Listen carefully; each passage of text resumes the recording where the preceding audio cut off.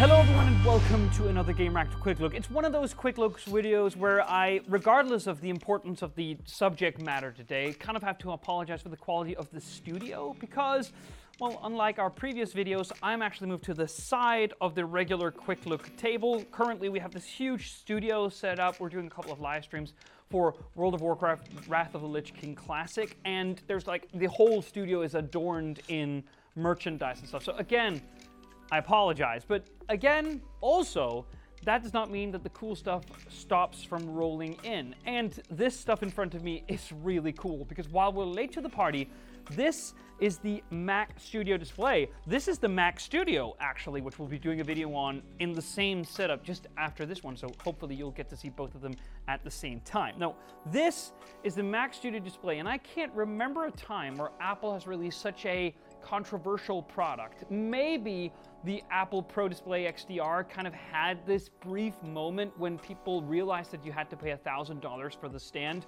but it very quickly became apparent that the Apple Pro Display XDR was gunning for reference monitors in sort of like the movie and animation businesses, where you usually pay tens upon tens of thousands of dollars for reference monitors from, say, Sony. And the Apple Pro Display XDR, with its 6K resolution, I think several thousands nits of peak brightness designed for HDR workflows, was really sort of a jab to the side of that particular industry, which is why people were so confused when Apple announced this. Because the Mac Studio display may have the semblance of something which is made for the professional market, but its specifications would suggest otherwise, apart from one single thing which has been really gone over and over by several key journalists and influencers in the industry. But now it's time for me to say the same thing, basically. So the reason why this is a very confusing display is that while it does not have pro in the name, it very much seems to cater to a prosumer audience. First off, it is at least $2,000 and probably more dollars, which makes it many times more expensive than a regular good display from, say, like, for instance, Huawei's MateView display is 28-inch, and it's kind of like, I think it's 2K, something along those lines. Maybe it's 4K. The point of the matter is that that is an all-aluminum, sturdy build, great design, 3:2 aspect ratio, and it's kind of like a fifth of this. So what does this have? Well, it's 60 hertz. That's a bummer because there's no ProMotion display, even though you can get the ProMotion display on a MacBook Pro 14 and 16-inch. It peaks at around 600 nits. That seems low as well. It's edge lit, like, regular IPS LED. So there is no mini LED display here, despite the fact you get it on a MacBook Pro 14. And I would also just briefly like to say about nits peak brightness is that it seems like we've overestimated it in gaming a lot, and for many professional workflows that don't work in HDR, which is the vast majority, 600 nits is actually way too bright. Most color critical work in the DCI-P3 color space and with proper professional calibration is around those 200 nits. So maybe that doesn't matter all that much. So again, it might seem disappointing all in the beginning, but what I will say is that, for one, this is built unlike any monitor on the market. And I very much include, something like that MateView display that I just talked about, even though that's an all aluminum build as well.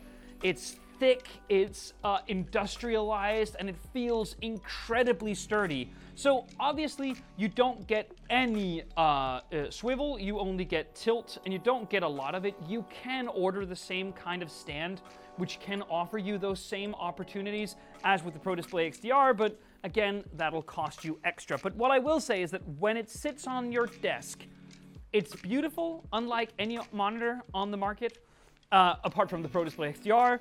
It's sturdy, unlike any monitor that you can buy, even the more expensive ones from, say, ASUS, from their ProArt lineup, or just cheaper ones. I absolutely love it. And there is a couple of really good points as well. I'm going to turn it this way again. Obviously, you get a webcam right here in the top bezel. And I think the cool thing about that, it's running a smartphone SoC in here in order to just simply offer up center stage through this webcam. And it works great. I've used it for meetings for weeks and weeks, and it works absolutely flawlessly. If you don't want to buy a professional grade webcam, then you don't have to. And also, it uses the same kind of speaker setup, which basically means there are thin chambers on each side of the board inside, which kind of gives you the same sound levels and deepness as you would on the newest iMac. That is absolutely fantastic. And then the final thing for the good stuff is that this is a 5K display, and that basically means 5120 by 2880. That gives a full display resolution of 5K. So, does it mean anything to go from 4K to 5K? Well, as guys like Marques Brownlee has pointed out, that depends on who you are. Some workflows might benefit from the 5K, others might not. But if you're in the business for a 5K monitor, you can choose this or the LG Ultrafine display. Those are the two key options, and the LG Ultrafine display is plastic. It's cheaper looking and cheaper feeling. It is also a little bit less expensive, but not by that much. So, a careful recommendation to a real particular subset of users that is looking for that 5K display brightness. The one thing that I would say is that, first off, I'm still looking for Apple to make, I'm not going to suggest that they ever will make a cheap, like iPhone SE type display. Their displays have always, almost at least, been for semi-pros or full-on professionals. But I would love for them to see, them make a newer version of their Thunderbolt display, which is more like $1,000. I think that would be very interesting indeed. Thank you so much for watching. See you on the next one.